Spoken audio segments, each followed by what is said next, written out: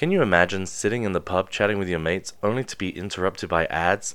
Well, unfortunately that does happen here at the Homebrew Pub because we're just trying to keep the lights on. However, if you would like to support us directly and get access to ad-free episodes of the Homebrew Pub, please head on over to our Patreon. You can find a link to that on our website, thehomebrewpub.com, and join our mug club. Again, our website, thehomebrewpub.com. I'll see you in the pub after the next couple of ads.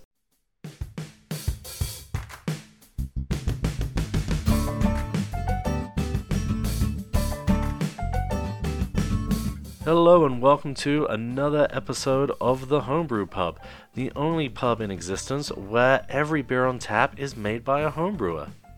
And on this ethereal plane, the Homebrew Pub will turn into the guest brewer's perfect brew pub. So please come in, grab a stool, and grab a pint. This week to the Brew Pub, I'm actually welcoming two guest brewers. And it is Lori and Tyler from the Brewd podcast. Hello. Hi. Hi. How's it going? Good. How are you both? Very good. I was going to say cheers. Yeah. I see you drinking. What are you guys drinking? Cheers. Yeah, Lori, what are you drinking? It looks all I'm just sipping a sample of something I just packaged. But I am going to pop into this later. I don't know how to say it though. Anyone? What is it? It's orange. You're European, Andrew. Orange boom. Orange boom. Orange boom. Orange. I mean, it's Dutch. It's a Dutch. Oh well, if it's Dutch, that's a whole different scenario. Okay. You're an American over here. I am a U.S. citizen, so I'm just going to blame my being unable to pronounce that on that. And Tyler, what are you drinking? I'm drinking a bitter. So I was trying to make a best bitter. I think it came out more like an ordinary bitter, but it is a home brew that I made, and it's still, I think it still has some time, but it tastes pretty good. I like it. Very nice. I like the color. Yeah, it's a gorgeous color. Yeah, it's weird because like some pours come out super clear and some pours are a little hazy. So I think, I don't know, maybe the shit's still settling at the bottom of the keg or something. But flavor-wise, it's not bad. Not bad. Well, I'm on the European/British train with you. I'm actually drinking. It gets mentioned way too much. I'm drinking my house beer, which is an English mild that I always make. So I try and always have this one on tap, and I serve it like on nitro. But it's just a delightful have 5 of these in an evening kind of drink and still be able to get up for work the next day. I like it. What's the ABV? It's only about 3.8. Cool. I love that. Yeah. This came out to be like 3.5, so it's super sessionable. Did you guys, and we will talk about Brewd Up, but I'm actually really interested because I went through this whole period of homebrewing, and certainly when I started, where ABV was king. And it was like, all right, I'm going to make a 7%, I'm going to make 8%, I'm making like a 12% beer called Bad Decision Beer. And now I am like totally on the other end of the spectrum where I'm just like, no, I just want to brew like my 3.5% beers, which I remember reading Experimental Brewing by our mutual friends Denny and Drew, and they had a 3.2% English bitter in there, I want to say it is. And I remember thinking, what's the point, even though I'm English? And now that's all I want to brew. I actually get really mad when my efficiency takes a big jump and then it's going to be over like 5%. I'm like, oh, man. Damn you, alcohol, which I'll gladly accept. I think Tyler and I, we like it. We've always liked it pretty sessionable. I'm very much afraid of high ABV beers. Mostly because 2 beers in and I'm like, woo, too much. Yeah. I was I was talking to someone the other day about a beer I brewed inspired by Spinal Tap, and it's an 11% stout. And it was really fun to drink, but it was like too fun to drink, and I would drink it while watching the movie. And I'm like a 4 beers a movie kind of guy, so I was just like out by the time the movie ended. I don't know. I mean, Yeah, I get it. Like, especially when they're super drinkable, high ABV beers, more bang for your buck. But I don't know. I just feel like I get hangovers very easily, so it's a no go for me. So you guys host Brewd Up. Do you want to tell everyone about your podcast? Yes, Lori's like acting all shy, like hiding behind her microphone. Because I'd love to know, like, because if I'm right, and please correct if I'm wrong, like, Lori, you've brewed for quite a while. Tyler, if I remember correctly, you got into it like just before the pandemic, around that time. I'm going on like 5 years. Okay. almost 5. So like 2018 is when I started technically. So like, getting into homebrewing, like, how did you guys decide, like, yes, we need a podcast about this? I love that neither one of you want to like be like, it was my idea. I'm waiting for Lori because it was her idea. I'm waiting for her to. Well, look, what else were we going to do?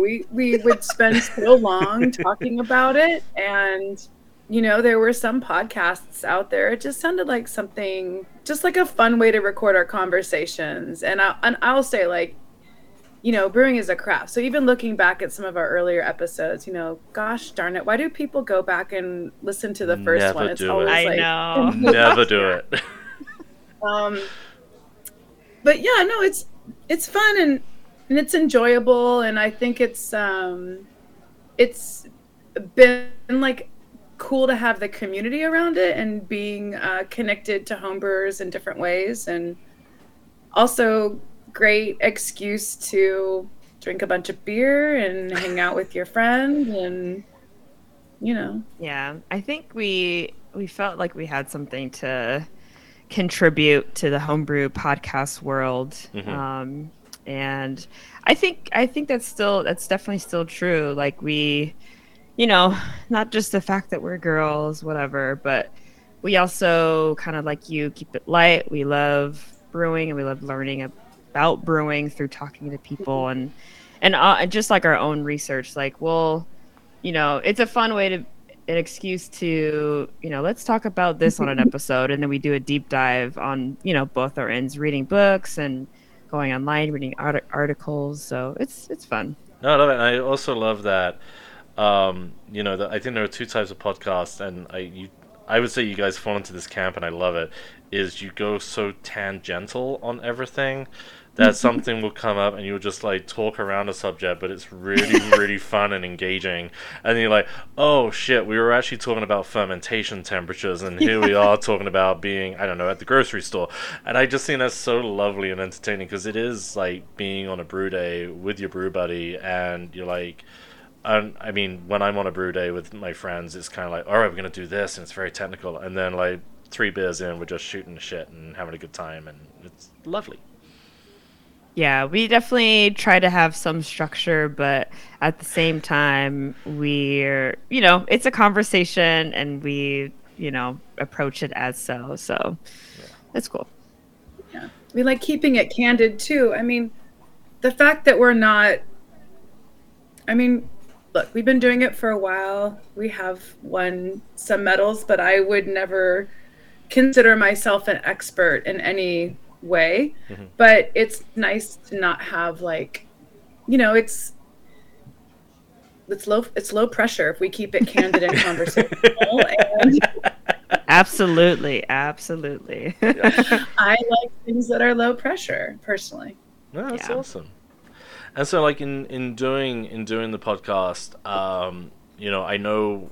So this is my second homebrewing podcast. I know, like, when I started just getting into podcasting and relating it to homebrewing, like, my last one, it totally impacted on how I brewed beer and how I thought about recipes. And we weren't a very technical podcast. We were a podcast where we were, taking books and movies we liked and brewed beers inspired by it, which is why we did, like, the Spinal Tap 11% stout. But it really pushed my brewing into, like, an insane direction. Reinheitsgebot has no place in my house. Let's just put it that way. So like in doing the podcast and like choosing those topics that you want to talk about, or having like some amazing guests on, like how has that impacted how you guys have like approached your brew days, approached your brewing equipment, approached recipes, basically the whole caboodle? Well, I would say that, I mean, we've been able to ask questions of guests that, things I've always been curious about, things that come up in that minute, and in our experience, we've had some really generous, engaging guests on, people that are not like being weird or gatekeepers about information, people that speak from experience. And it's been a real delight. I mean, I like it. I think there's a big benefit to it as a home brewer to have the podcast. It also guides our brewing if we're brewing for episodes, and things like that. Or I always stop Tyler and have her like re-explain things to me, and it's super helpful.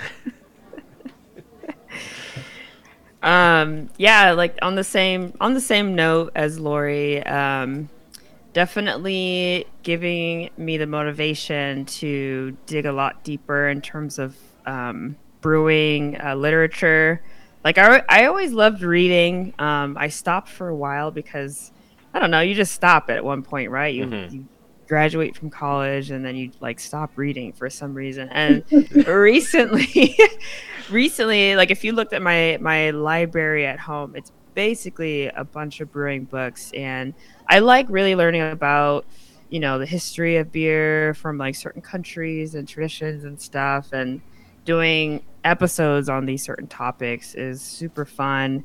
And then our podcast having a little bit of a following, we've been able to connect, like Lori said, with actual experts, ask them questions and go brew with them, and it's been cool in that way. So I'm always pushing myself no matter what, like whether I had the podcast or not. I'm always pushing myself to brew better and to learn more. The podcast is definitely a nice extra touch in terms of like networking and connecting within the brewing community. Yeah. No, totally agree. I mean, doing this, I've met like some amazing people, including yourselves. Thanks. As I say, I've listened for a long time. I'm a big fan. And yeah, it's been great to like just connect with people who have that knowledge, and as you say, like not be gatekeepers. If anyone who listens is in a Facebook group with me, I apologize for what I'm about to say, but I really hate the Facebook homebrewing groups, if I'm completely honest, because you can post one comment in there and then 20 people are just gonna like dunk on you for like no reason. Yeah, I will say do that. Yeah, I will say, like, we'll post stuff in our stories about our brew days, and undoubtedly somebody will pop in there, hey, like, they see something weird in the corner of the photo, and they're like, you don't have to do that, or like, have you ever tried this, like, I'll try. And it's just like, like, that's I think that's what she's talking about. Yes, we get a lot of mansplainers in our DMs. Well, we're allowed to use that. I would actually, and I'm aware I'm a dude asking this, so I just want to be very careful how I approach the topic. But like, I like that you didn't mansplain mansplanations. Thank you. But like, I mean, if we like do call it out, like you are two lady brewers who have a podcast, in a very male dominated hobby. Like, how do you like deal with, I'm sure you get plenty of mansplainers. I mean, I get annoyed enough at people like coming after me, and I'm one of them. So how do you like deal like with that? Like, I mean, I'm sure it's going to be really frustrating. Well, don't mind, Andrew. I found that when you get that type of energy, the ego is already pretty delicate, and it's not really something to. It gets me fired up. Tyler puts up with it far better than I do, and I also believe that she encounters it much more given her job situation. But I have learned to now just keep it neutral, because I do want listeners, and I do want people to come around and realize that other humans that aren't a certain type of human can brew. For example, I did post on the Facebook group the other day, if anyone had like a question, and instead of answering a question, someone's like, well, you need to be careful with this because blah blah blah blah blah, and I'm like, see, oh, man. Yeah. Yeah, I mean, yeah, it's not, it's just something that is going to happen, and so we kind of have to like case by case kind of figure out how to maneuver it. I personally feel like once you put it out in the world that you know something, like people are just going to challenge you no matter what. Yeah. So that's why, you know, Lori keeps emphasizing like keeping it casual, whatever.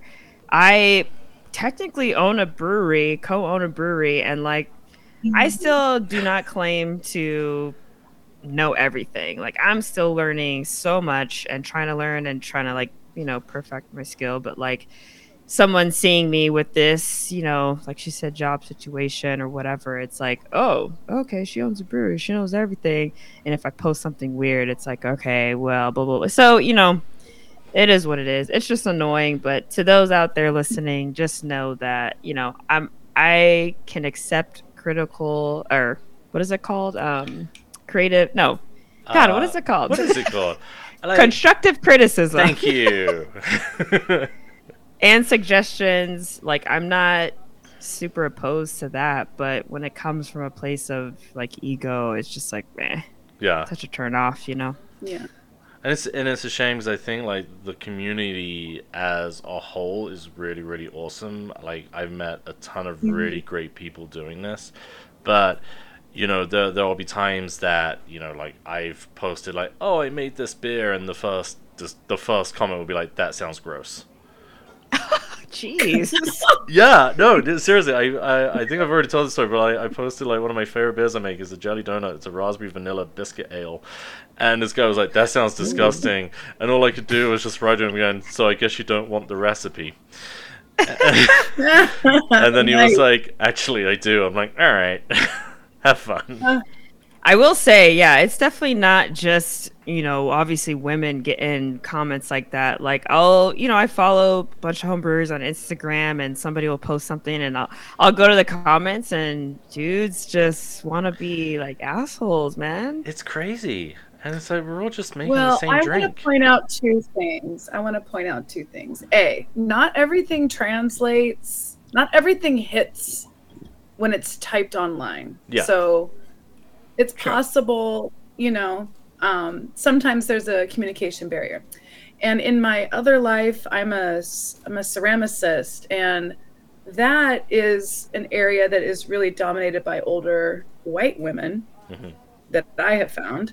And, you know, sometimes the conversation will get a little like know-it-all-ish, you know, and I think the thing about homebrewing, and sometimes like if you're, you know, an artist and you work on your own, is that sometimes you're kind of doing things almost in a vacuum. Yeah. And both things can be true. I feel like a lot of our knowledge is simply anecdotal. If you've ever looked at, you know, everything is different. Every batch is different. It's you'll never really know exactly why something happened unless you spent a ton of money to get it evaluated or something. But that's what I was tripping today.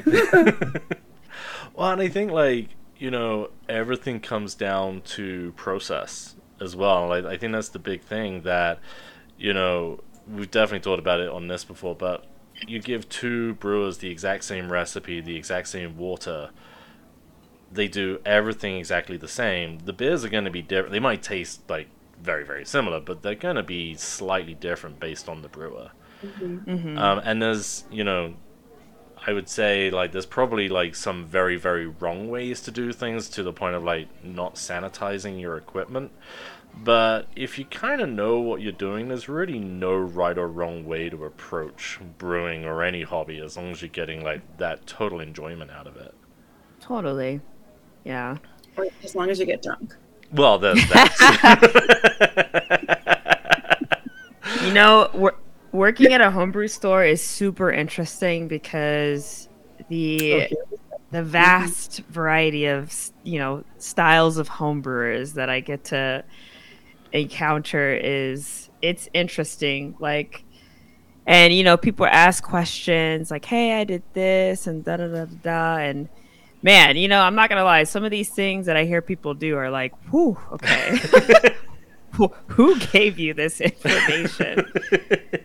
And you know, obviously, it's our job to just try and help and solve their problems and stuff. But like, yeah, like you said, process is everything. Everyone does it differently, and like, as long as the final product is something you enjoy and it was fun, then Yeah. that's it, you know.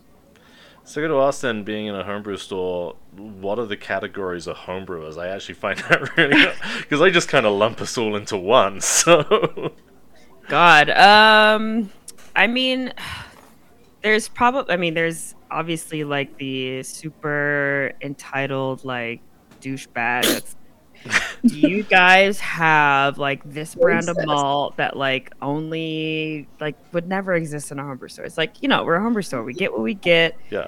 And it is what it is. Like, stop being trying. If you want like a specific ingredient, or if you want your, you know, grain mill to a certain thing, like get your own mill and like order your shit online. I don't care. Yeah. And then there's like the super new brewer who doesn't know anything. Obviously, that's kind of like a no-brainer. Try and help them get set up. There's the person that comes in, isn't technical at all, brews the same thing like every single time, and is like, I just like fucking love this beer, so I'm gonna just brew it a million times a year. Good for them. So yeah, it's like this guy comes in and he gets like the red ale like extract kit every single time. Yeah. And he's just like, I just love his beer, so why would I brew something else, you know? Good for him. Love that guy. Yeah, it's awesome. So there's all different kinds, and it's fun. It's fun interacting with everyone for the most part, unless they're rude. We get some rude people. It's amazing. I think one of my favorite things I saw was when the pandemic was starting, Colorado was about to go into lockdown. And this is when we thought it would be like a 2-month thing in those sweet, innocent days. And I went to my local brew shop, and I was like, all right, I'm going to make 2 or 3 batches of like basically quarantine beer. And got all my ingredients, and the wait was so long because there were so many people buying homebrew and winemaking kits, because they'd also announced that the liquor stores were gonna go closing as well. We had like a 4-hour prohibition in Colorado, and it was just like it was awesome to see like these people like asking all the questions and trying to learn everything they could as quick as they could from these experts. But it was also like, wow, I'm literally waiting here 40 minutes to buy my grain. I'm putting the yeast back in the fridge. So Yeah, we were busy. yeah. So doing the podcast, like, what has been like some of the most important lessons you've learned from like the guests you've had on? Oh man, that's a good question. I try. I don't know, Lori. Can you? I mean, obviously we've talked to a lot of amazing people and learned a lot of cool stuff. I'm trying to pinpoint. My memory is like not the best. Yeah, we've talked to a range of people, from, you know, brewery owners to, you know, just people in the industry or people that are doing different things, and we kind of assembled like an eclectic group of people that we interview, from influencers to, you know, scientists and engineers. But I think that the common thread would be, you know, everyone's kind of interested in doing this. And I just think persistence. I mean, everyone that we've interviewed is, you know, failed, fucked up, made mistakes. You're really selling them. Just kidding. Yeah, I just think of people just kind of led with what they like, and what they not necessarily what they're good at, but what they wanted to be good at based on what they like and they're passionate about. Yeah. Yes. And just being gentle on themselves, but also just working hard. I mean, most people, it was a side hustle. I think that was another thing that I recognized, that it's, you can't just be like wake up one day and like transition into something in beer. Usually kind of, happens a different way. Yeah, I mean, I don't know. Like we've definitely talked to some people that have been in the game for really, really long time and have, dealt with, learning how to brew when nothing really was available, which is really cool. And women that have dealt with stuff in the industry that sucks. But they're, we're all kind of just moving through it, persevering, and just all trying to be good people at the end of the day. So most of us are trying. Yeah, no, it's, I mean, when all of the stuff came out, was it last summer, everything started really coming out for women in the industry? The summer before. Was it the summer before? Wow, it's been that long. Holy yeah, crap. That's crazy. Yeah, because that was just heartbreaking.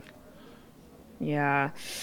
Yes, that was. Yeah, I mean, it's not just beer too. So yeah, completely. It goes against the ethos of beer, which is, I think, partly why it's so like shitty. Yeah, and it's just like one of those things where I mean, me and Lori were certainly not oblivious to any of these things. Obviously, some of these stories are far beyond like our knowledge, but the general underlying thing is like, yeah, like duh. Like I feel like our experience is definitely studded with being objectified or commented on or something to that effect. But I think for me personally, and I believe I also kind of speak for Tyler when I say like we're in Southern California and we're part of a homebrew club that's pretty much used diversity as its kind of guiding mission. So for us, we've had actually a lot of really, really supportive male allies as homebrewers, and I think that's been really cool as well. That's not because they're male, but like just because they're been homebrewing and people are willing to share information in like a very kind and respectful way, and it's been really, really nice. That's awesome. And what's the name of your homebrew group for anyone in California who's listening? It's called SoCal Cerveceros. So it's it's definitely a great group of people. And I mean, in fact, I can't speak for Lori, but like the way I joined was the president at the time, Ricky Rivera, had DM'd me directly through Instagram when I followed the SEC account, and he was like, just probably noticed that I'm a woman, brewing or whatever. He's like, hey, come to our next meeting. We would love more women in our club. Like, just being like straight up, like, we want more women in our club. Like, please come to a meeting, meet us, do. And that kind of approach was really cool to me. I didn't expect it at all, but it got me to go. And now, we've both been board members and super involved. And I've never experienced anything weird from that homebrew club, and I can't say the same about other homebrew clubs in the area. Like there's one or two that are a little but SEC is it's a great group of guys, gals, and so on and so forth. So how big is it? How many members? I mean, currently, so I am the current director of membership. I should know this off the top of my head, but I think of all time, it's actually almost at 300. In terms of like active members, we're looking at maybe like half that. So like 100, like 20 or 25 or something like that. So it's good. We have a lot of active people too. Very and cool. For our non-California listeners, it's SoCal Cerveceros. So it covers a range, and we have people that join the club that live in Mexico, Northern California, Nevada.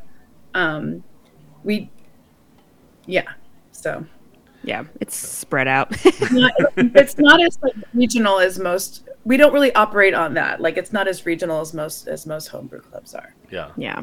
Also, I can't help but notice behind you, Tyler, there's a fermenter that's full.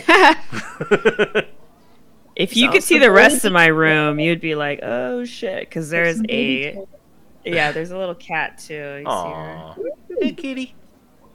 Yeah, that carboy over there in between the kegs. Were you gonna ask me what's in it? I would like to know what's in it. So actually, that one's interesting because it's a 50-50 blend of a beer that I barrel aged, and then my boyfriend also barrel aged something. So he has a gin barrel and I have a whiskey barrel. And I don't know. Honestly, it was the first beer I put in there. It's just like a brown beer with like wild yeast and Brettanomyces. And honestly, I just put it in there to like get rid of the whiskey flavor so that the next thing would be, I could put something light in there. Yeah. It came out okay though. And so we just blended a 50-50 of each of our barrel aged beers. And I don't know. It's just sitting there now. That's very cool. I've aged in a whiskey barrel. I've not aged in a gin barrel. So I'm excited to try that.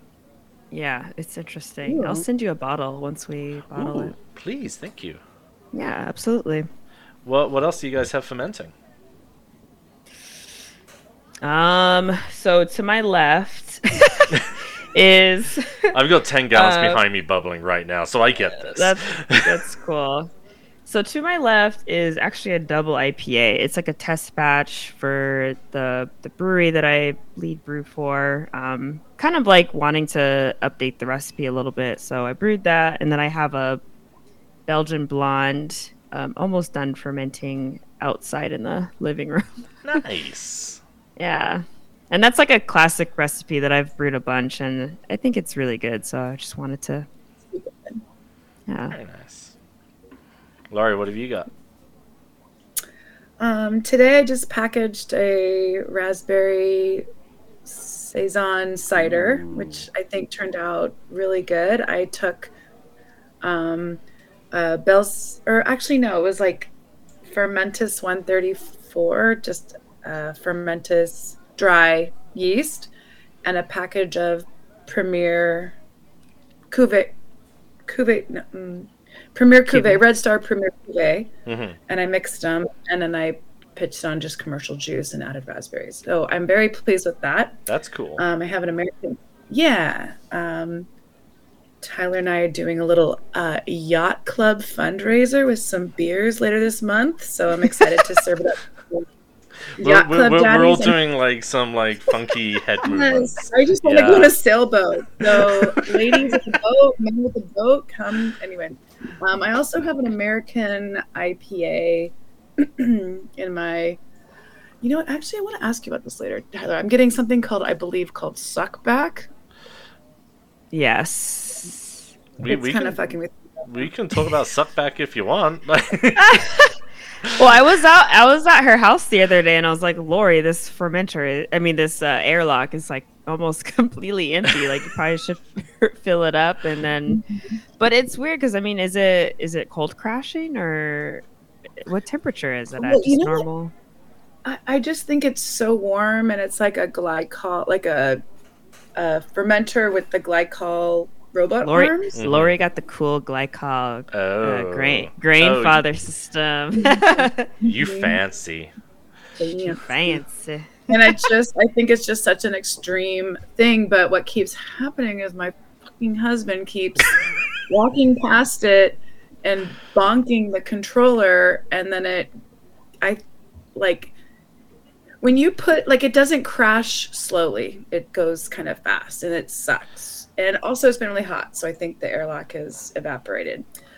But I'm stupid, and I didn't like that, so I kind of let it out. Like, I pulled the cork to kind of let it. Yeah, see, I probably shouldn't have done that. Yeah. It's probably fine.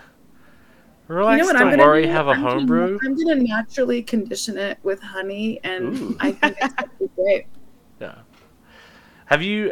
Because I when I was trying to do lagering the traditional way, I kept getting sucked back because my beer was going from like whatever it was, like 68 down to 54, and I used the Plato airlock adapters that technically prevent suckback. Have you heard of these? Mm-hmm. Yeah, they're like they're like $10 to $15 on, I think, get them on Amazon. But it's you put like that thing in your your bung, and then you put your airlock in that. And so when the hot air and the cold air are doing whatever creates a suckback, because I am not a scientific person, science, it Standing has. and contracting. Thank you. It has a valve, so it doesn't create enough pressure for the sanitizer to go back into the what. Okay. That's cool. I'm gonna have to Google that. I saw someone put a balloon on it, and I'm still I've seen that before as well. trying to figure out what the deal is, but whatever. Yeah. So yeah. Do you sanitize the inside of the balloon? Yeah, Do you blow it with your breath? I don't get it. You probably want to do it with the CO2. I'm bummed because this beer smelled so stinking good while it was fermenting. So we'll see. There's just been some extreme temperature changes, some possible sanitizer and vodka slapping into the fermenter. So you'll be fine. That's It'll be a fun summer beer. Yeah. Fun fact: I brewed a Martin in March. Oh, so traditional. Martin in March? Look at this traditional. And I put the fermenter in the the freezer, test freezer, with a blow off into I have a liter glass stein. That's what I usually use for like a blow off. Mm-hmm. And kind of just was like didn't think and like started crashing it because I live in a really hot area. There's no way it's like gonna be 50 degrees coming out. So I crashed it, and then when I checked it, like probably half a cup of the sanitizer was gone. I was like, no. Fast forward to now, it's kegged, carbonated, tastes great. So. There you go. Delicious. Yeah. Yeah. No, if it's sanitizer or vodka, you're probably fine. Yeah, vodka's. Yeah. The thing I had a hard lesson on is that with what I'm blowing off into, sometimes I'll just reuse the sanitized water that's in there, and I had a really lively one that like a bunch of yeast got into it, and I didn't think of it, and so then I did the next one, and there was suckback, and I was like, son of a bitch. It was, let's just say that got dumped. I love good raw homebrew conversation. Yeah. It's like a mixed blend culture fermentation. Yeah. Wait, did you taste it? It was no good. It was no good. He said no.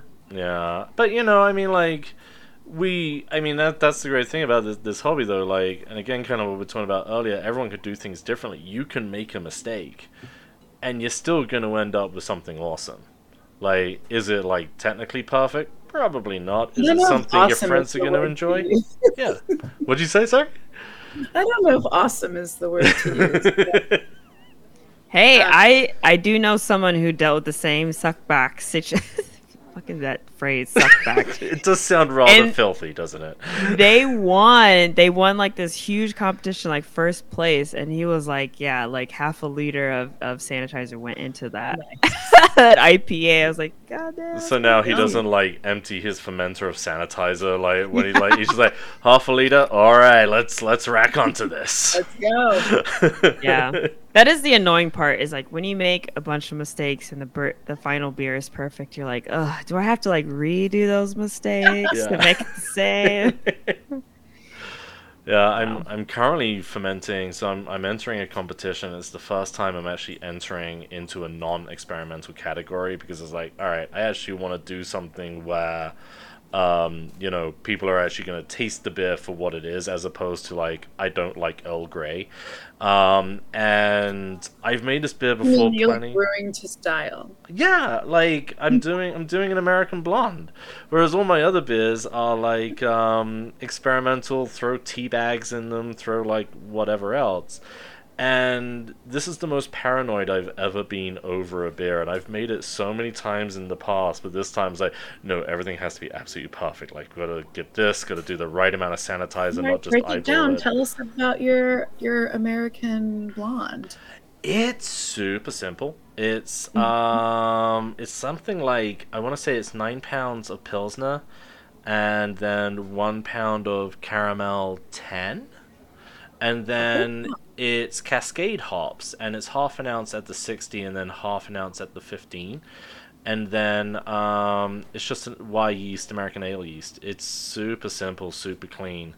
And the reason I designed it that way was the original design was to be able to put fruit syrup in it. So if you wanted to have like a raspberry blonde, so it was kind of like stealing the Berliner Weiss idea, but then just like screwing around with a blonde. That came out rather wrong. I apologize. I didn't even catch that. Everyone likes to screw around with the blonde. Yeah, it's fine. So yeah, that's kind of like so I'm like trying to be very technical with it and actually have like. Oh, wait, I'm sorry, so sorry to interrupt. You mean like when you have like a traditional Berliner Weiss and they give you like the syrup? The syrup, yeah. With it? Yes, I love that. And you do it, and it was originally it was called a Skittlebrow, like from that Simpsons. Tyler. I didn't know that's what it was called, 'cause we literally had a beer at a homebrew festival with Skittles. Nice. How was it? Wait, it was good. So Skittlebrow's a thing. It's not just. Well, it's a Simpsons joke, and I was designing it for a Simpsons reference, so it was kind of like, oh, let's make, because it's the whole thing about Apu. Do you have a beer made with Skittles? I think it's called Skittlebrow, and he's like, no, it doesn't exist. He's like, oh, give me a 6-pack and a bag of Skittles. And so that was like the whole design of the beer was like, take something pretty, I don't want to say bland is not the word, but like something pretty like kind of just basic and neutral. Nice, neutral, thank you, that's the word. And then just be able to mess around with like fruit syrup, so you could have like raspberry and blackberry, strawberry. And it was really fun. That's awesome. Tyler makes an awesome blonde, by the way. I haven't made it at home in forever, but we've been brewing it commercially at our friends at Breweria, and with raspberries, and it's cool. Yeah. Are you using fresh or are you using flavors? Frozen fresh raspberries. That one was fresh. Yeah. Well, I mean, it's kind of more of like a Kolsch though. We use Kolschis. We use like kind of German hops, Pilsner, Munich. But it's a blonde. We'll call it a blonde. I like it. So good. Well, and if you freeze the fruit, isn't it breaks down the sugars way better as well? Is that the thing? Yeah, I'm a huge fan of frozen fruit these days. I just throw it in frozen. It works perfectly. It works great. Well, I mean, the boiling's going to warm it up. It's fine. Yeah. I recently did the strawberry. I did strawberries on it. That was the most recent one, and I just threw frozen strawberries in there, and it was pretty rad. Nice. It was cool. How do you, I mean, if you're throwing them in, like, how are you dealing with, like, at the end of the boil, all that crap at the bottom of the kettle? No, I mean throwing them in the fermenter. Oh, you're throwing them in the fermenter. So then my question becomes, how are you getting them out with all the crap in them? So... Bags. Just use mesh bags. Yeah. It's a pain, but or a cold crash or something like that. But yeah, there's ways. There's ways. I'm still trying to figure out a kind of a West Malay Dubel kind of beer. I've made it twice. I've had some problems, and yeah, that. That's the worst beer you've made. Is that the worst beer, or is that the beer you're ready to It was so good. Well, I made it a second time to try to make it better, and added. I just don't feel right admitting this. But added. This is a safe space. Is it though? I was cooling and my efficiency was off, and I'm like such a little wuss about ABV, and I was like, I don't really want this to be 9%. So I added water, but it wasn't. It was water from like the water store, so it was in like a reusable water container, and I feel like there was some contamination. Oh no! There, I said it. Oh, that's fine. It happens. So yeah, definitely use like a contamination. Also, once I packaged a cider, I thought before I brewed beer, I was like pretty much all ciders. But once I packaged a cider, and I was desperate for bottles, and I still had like 1.5 gallons, and I was like, oh shit! And I'm like trying to to get old bottles. I'm like going through the recycling, and I actually was packaging bottles, and we had a party like a month before, and basically I packaged a cider in a bottle with a cigarette butt in the bottom of it. Yummy. So delectable. I don't know if I knew this. That's so funny. I love that. Well, I kind of want to ask you a question on that. Is, you know, I remember when I first started brewing and like doing extract and everything, and they're like, all right, so you do this, and here's your amount of waters, and I was following everything to the T, and they're like, and once you packaged it, if you're not quite up to 5 gallons, top up with the hose. And I would not do that now. No, thank you. Yeah, but I remember doing it and being like, this is fine. And I'm sure like the homebrew tang came partly from that. So yeah, it just strikes me as kind of extra funny that from the water store you got a contaminant, and I'm sorry. Well, the water store, you take your jugs back and keep getting them refilled. Yeah. So, I mean, they kind of like put a shot in there of sanitizer, but they're not like scrubbed or... Yeah. Yeah. If you buy water from the store, the gallon sealed, you know, better. Mejor. Yeah. What about your brew pub name, Lori? I would open, to make it easy, I would open a sandwich restaurant called the Sammy Shack. And it wouldn't be a brew pub. It would be a illegal speakeasy with weird mead and cider and beer. I love it. Back. That's also the most Californian thing I think I could ever hear. Like, it sounds like you're just walking on the beach, like, oh, the Sammy Shack, I'll go in. And then you say the wrong code word, like, I'll have a provolone sandwich. And then all of a second you're, like, rushed in the back to, like, drink illegal mead. If you order the provolone special, you get... The provolone special. The ceiling just opens and you're like, oh my god. A little ladder pops down. Why are they pouring it out of a radiator? It's pickle jars. So Tyler, what about you? What's like the worst beer that like, or the worst brew day? Oh man. You know, luckily I've been blessed to not have an infected beer to this point, and now I think the next beer I make is probably going to be infected. But I have burnt a beer, and that was awful. And the way I burnt it was I have a rims tube that I run the wort through during the mash. It's like a recirculating mash, and it wasn't. I was still dialing it in. So basically, I made a German Pilsner that tasted like not the good kind of smoky. It was a Rauch beer gone wrong. It was a wrong beer. It was wrong. It was so bad. And it was very sad because I don't know. It was just sad. What a waste. You know, I lagered it. I was like, I think it'll probably be okay. No, it was not okay. And I've made like plenty of bad beer, but that was probably the worst one. Yeah. Very, very heartbreaking. And then as far as brew pub, honestly, I'm so boring. I would just call it Tyler's Brew and call it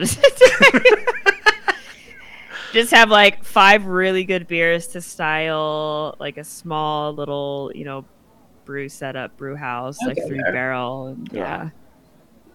Hot dog lady comes through. Yes. I love how we've just gone from like the sandwich shack that's a speakeasy to a hot dog lady just walking through a brew pub. Yeah, that's the difference between me and Lori. Like, I'm so boring and she's exciting. The bacon wrapped hot dog lady. Yes, yes. Who doesn't? It's so good. Hero. With that being said, then, you know, we add a beer to our tap list every episode. Do you guys have a beer that you would like to share with the listeners that we can put in the show notes? Yeah, I'm like, what beer do I feel confident?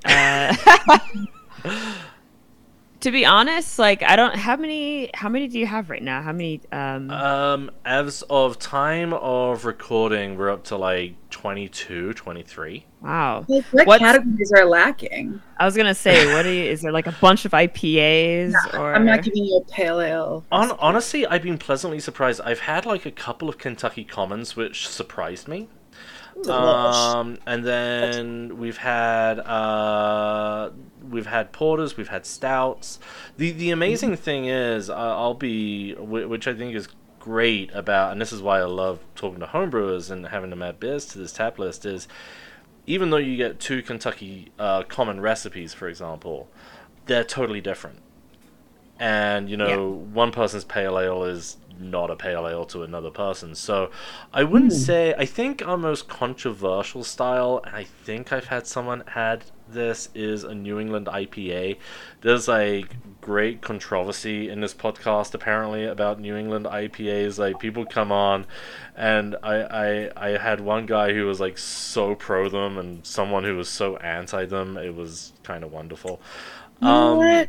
Time to hate, guys. It's like what you like. Enjoy a little juicy hazy.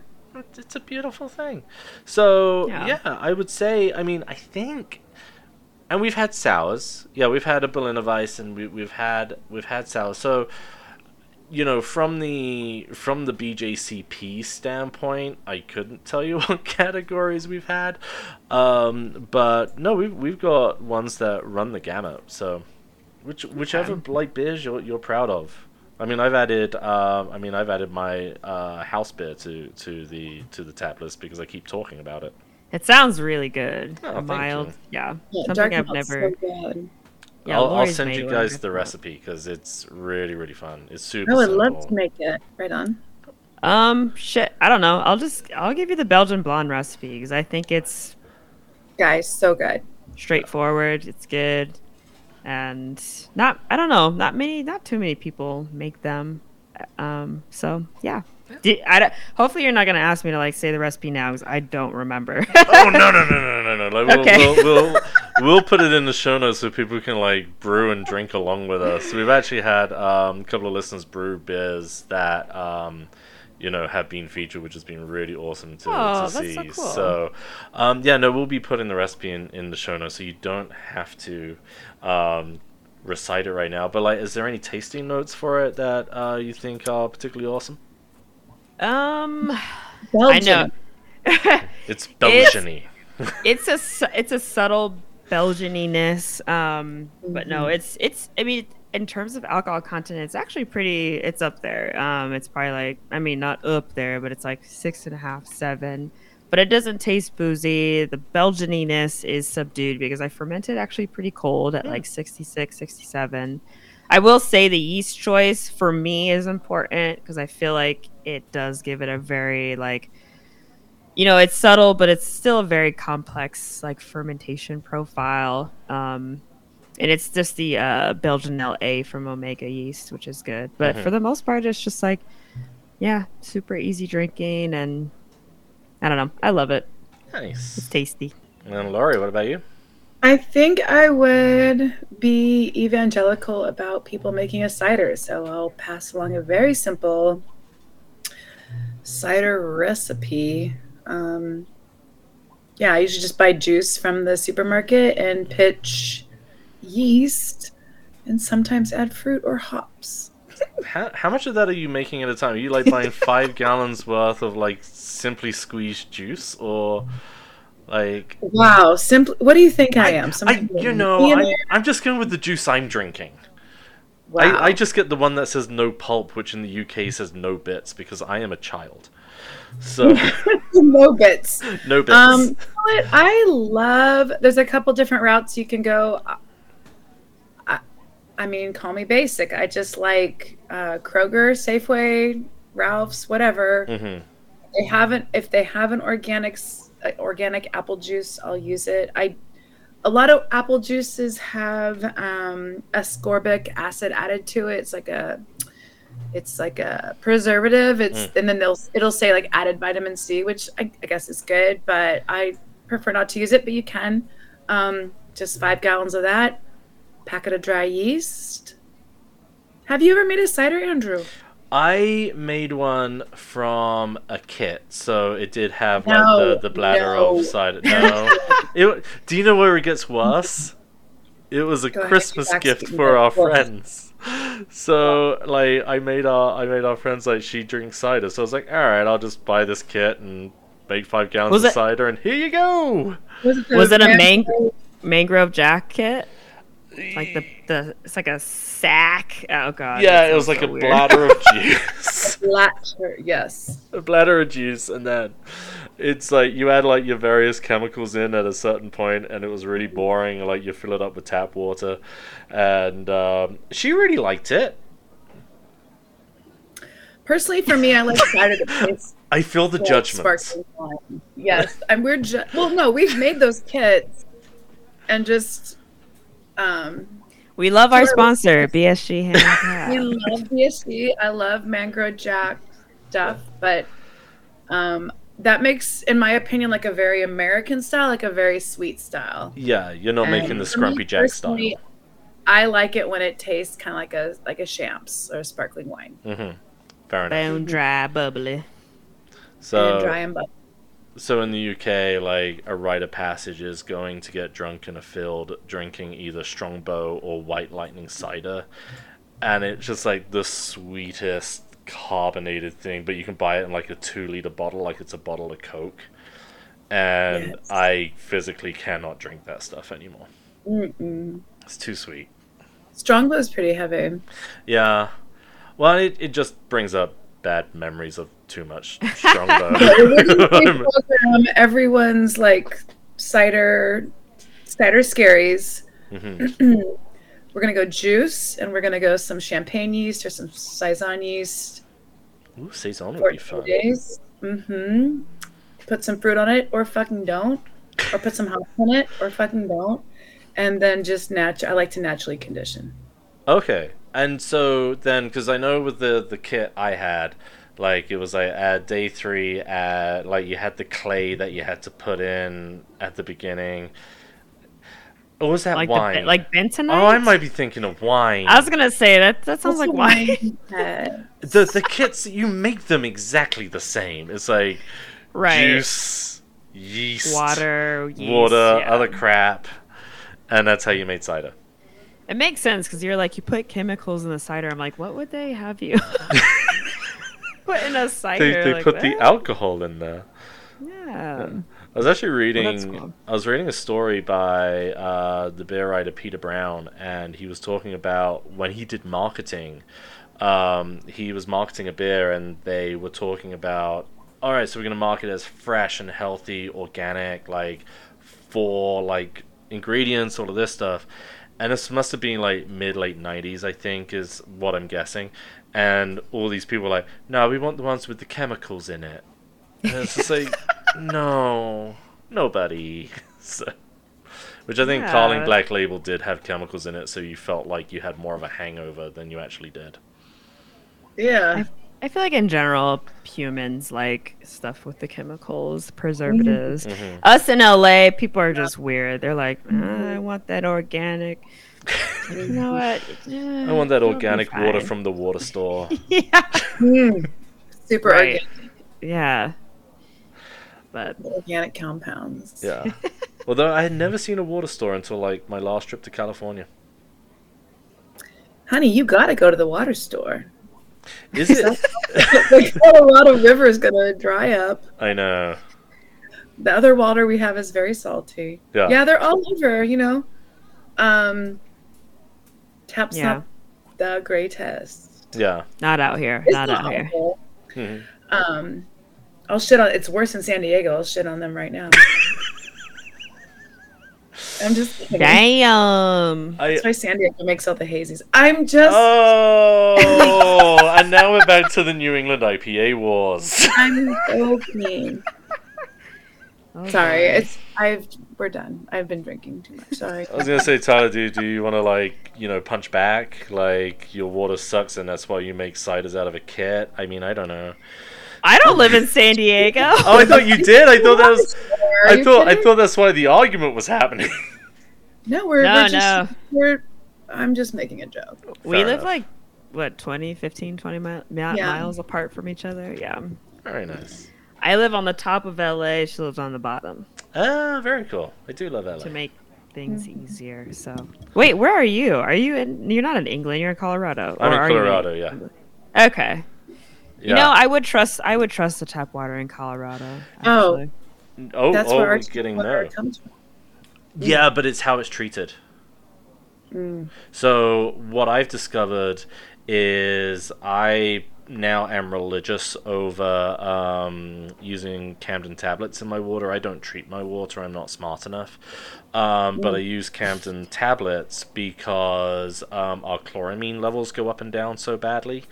So sadly, that quarantine batch I was telling you about, all 3 of them got infected because there was a spike in chloramine that weekend, and it was the most tragic thing ever. And so I literally just gotten a Grainfather and was really excited, and I was making a beer and everything's mashing, and I was like, I forgot the goddamn Camden tablet. And then speaking of like going back to the topic of like effectively mansplaining, I'm on a like a forum, and I'm like, okay, I'm just gonna look up, can you add Camden tablets during the mash and everything? Spoiler alert, you can't. I'm just gonna cut to the chase there. But there was this guy who was like, well, you should have a checklist on every brew day. I have a checklist every brew day, and here are the steps that I follow, and you should do this. And I'm like, dude, the guy was literally just asking, I made this mistake. Is it too late, or can I put in the Camden tablet now? We don't need to hear about your brew day. You have to put the Camden tablet in like 24 hours before or something like that, right? I've read, it depends on what you're making. I've read for beer, because what you're trying to do is get the chloramine out. It's pretty instantaneous. So I put it in beginning of my brew day when the water's heating up, what I need it for, it's going to do. If you're doing it for, and if any listeners have like better insight on this, please write in. But if you're doing it for like kind of water treatment and all of that kind of stuff to like make Burton water or whatever, you need that 24 hours. I mean, that's what I've read. The internet is a crazy place with lots of misinformation. I just know that any batch I've used a Camden tablet for, I've never had that off flavor again. Nice. So, I mean, who knows? It's science.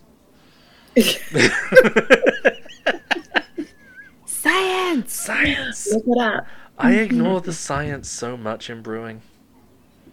Yes. You know, I used to have a to-do list, and then I don't know, I never looked at it, so it just became useless. Like I had it. Yeah, I had it because I kept forgetting stuff. I was like, all right, let me write it down, make a to-do list, and then never looked at it. But I learned my lesson. I think making the list, the act of making a list, helps solve the problem. Well, I mean, I've changed up my process since getting the Grainfather, because I will say on the propane burner, like the water heat up a lot quicker than the Grainfather. But I'm not getting through as much energy, which is nice. But I now have a routine of I'll go outside, fill up the Grainfather with the water I need, add the Camden tablet, and then my wife and I drive 20 minutes to our favorite coffee place and get coffee. And then come back, and the water's the temperature I need it to be. So, like, that's the routine of, like, I know at this point I'm adding my Camden tablet, because then I go and get my delightful cup of coffee from Corvus. Nice. You brew beer, but you don't brew coffee? We just took a coffee brewing course. So we do brew our coffee during the week. But you're doing cute cafe weekend thing. We don't go in the cafe because we take the dog with us, but like the coffee they make is so good, and we used to live right by there, so that's kind of like our weekend routine of like, oh, we're gonna be like husband and wife and go get coffee. Good coffee is the most important thing in the whole wide world. Really, before or after beer? I would say before beer. Before. Sorry, I'll give up beer before I give up coffee. Yeah. I'll drink cider. Just kidding. I'd give up coffee before I gave up tea, but I don't know about beer. I think beer's gonna stay. Ideally, beer stays. Okay, we can have like the pick me up, and we can have the depressant, and then we're balanced. Water maybe can go. No, I'm beer's mostly water. Yeah, I was gonna say like the 99% of the ingredients can just be like I'm just eating dry oatmeal. Thank you so much for like swinging by the homebrew pub. Where can people find the podcast? Where can people find you on the socials? All of that fun stuff. Well, we're on a little break, but we're coming back with season 4 end of next month. Nice. Yeah. And where do people find us? So we mostly interact with social media via Instagram. So our Instagram is at Brewd Up Podcast. Brewd is spelled without an E at the end, so it's BREWD. And we do have an email, but like whatever. Don't worry about it. Yeah, don't. The spelling did trip me up when I was first setting this Google Meet. Sorry. Just so you know. It was, a cute, fun thing that later on is cause making problems. it more difficult. Yeah, but at Brewd Up Podcast, and our podcast airs on most podcast platforms, so Apple Podcasts, Google Podcasts, Spotify, all that fun stuff. Our personal Instagram, mine is Tyler's Brew. Lori, I don't know if you want to give yours out, but mine's on Prive right now, but pop into the Brewd Up Podcast and let's be friends. Cool. Yeah. Also, and I'll put a link to the Brewd Up podcast Instagram along with your homebrew club in the show notes. Thank you so much. Appreciate it. Yes, awesome.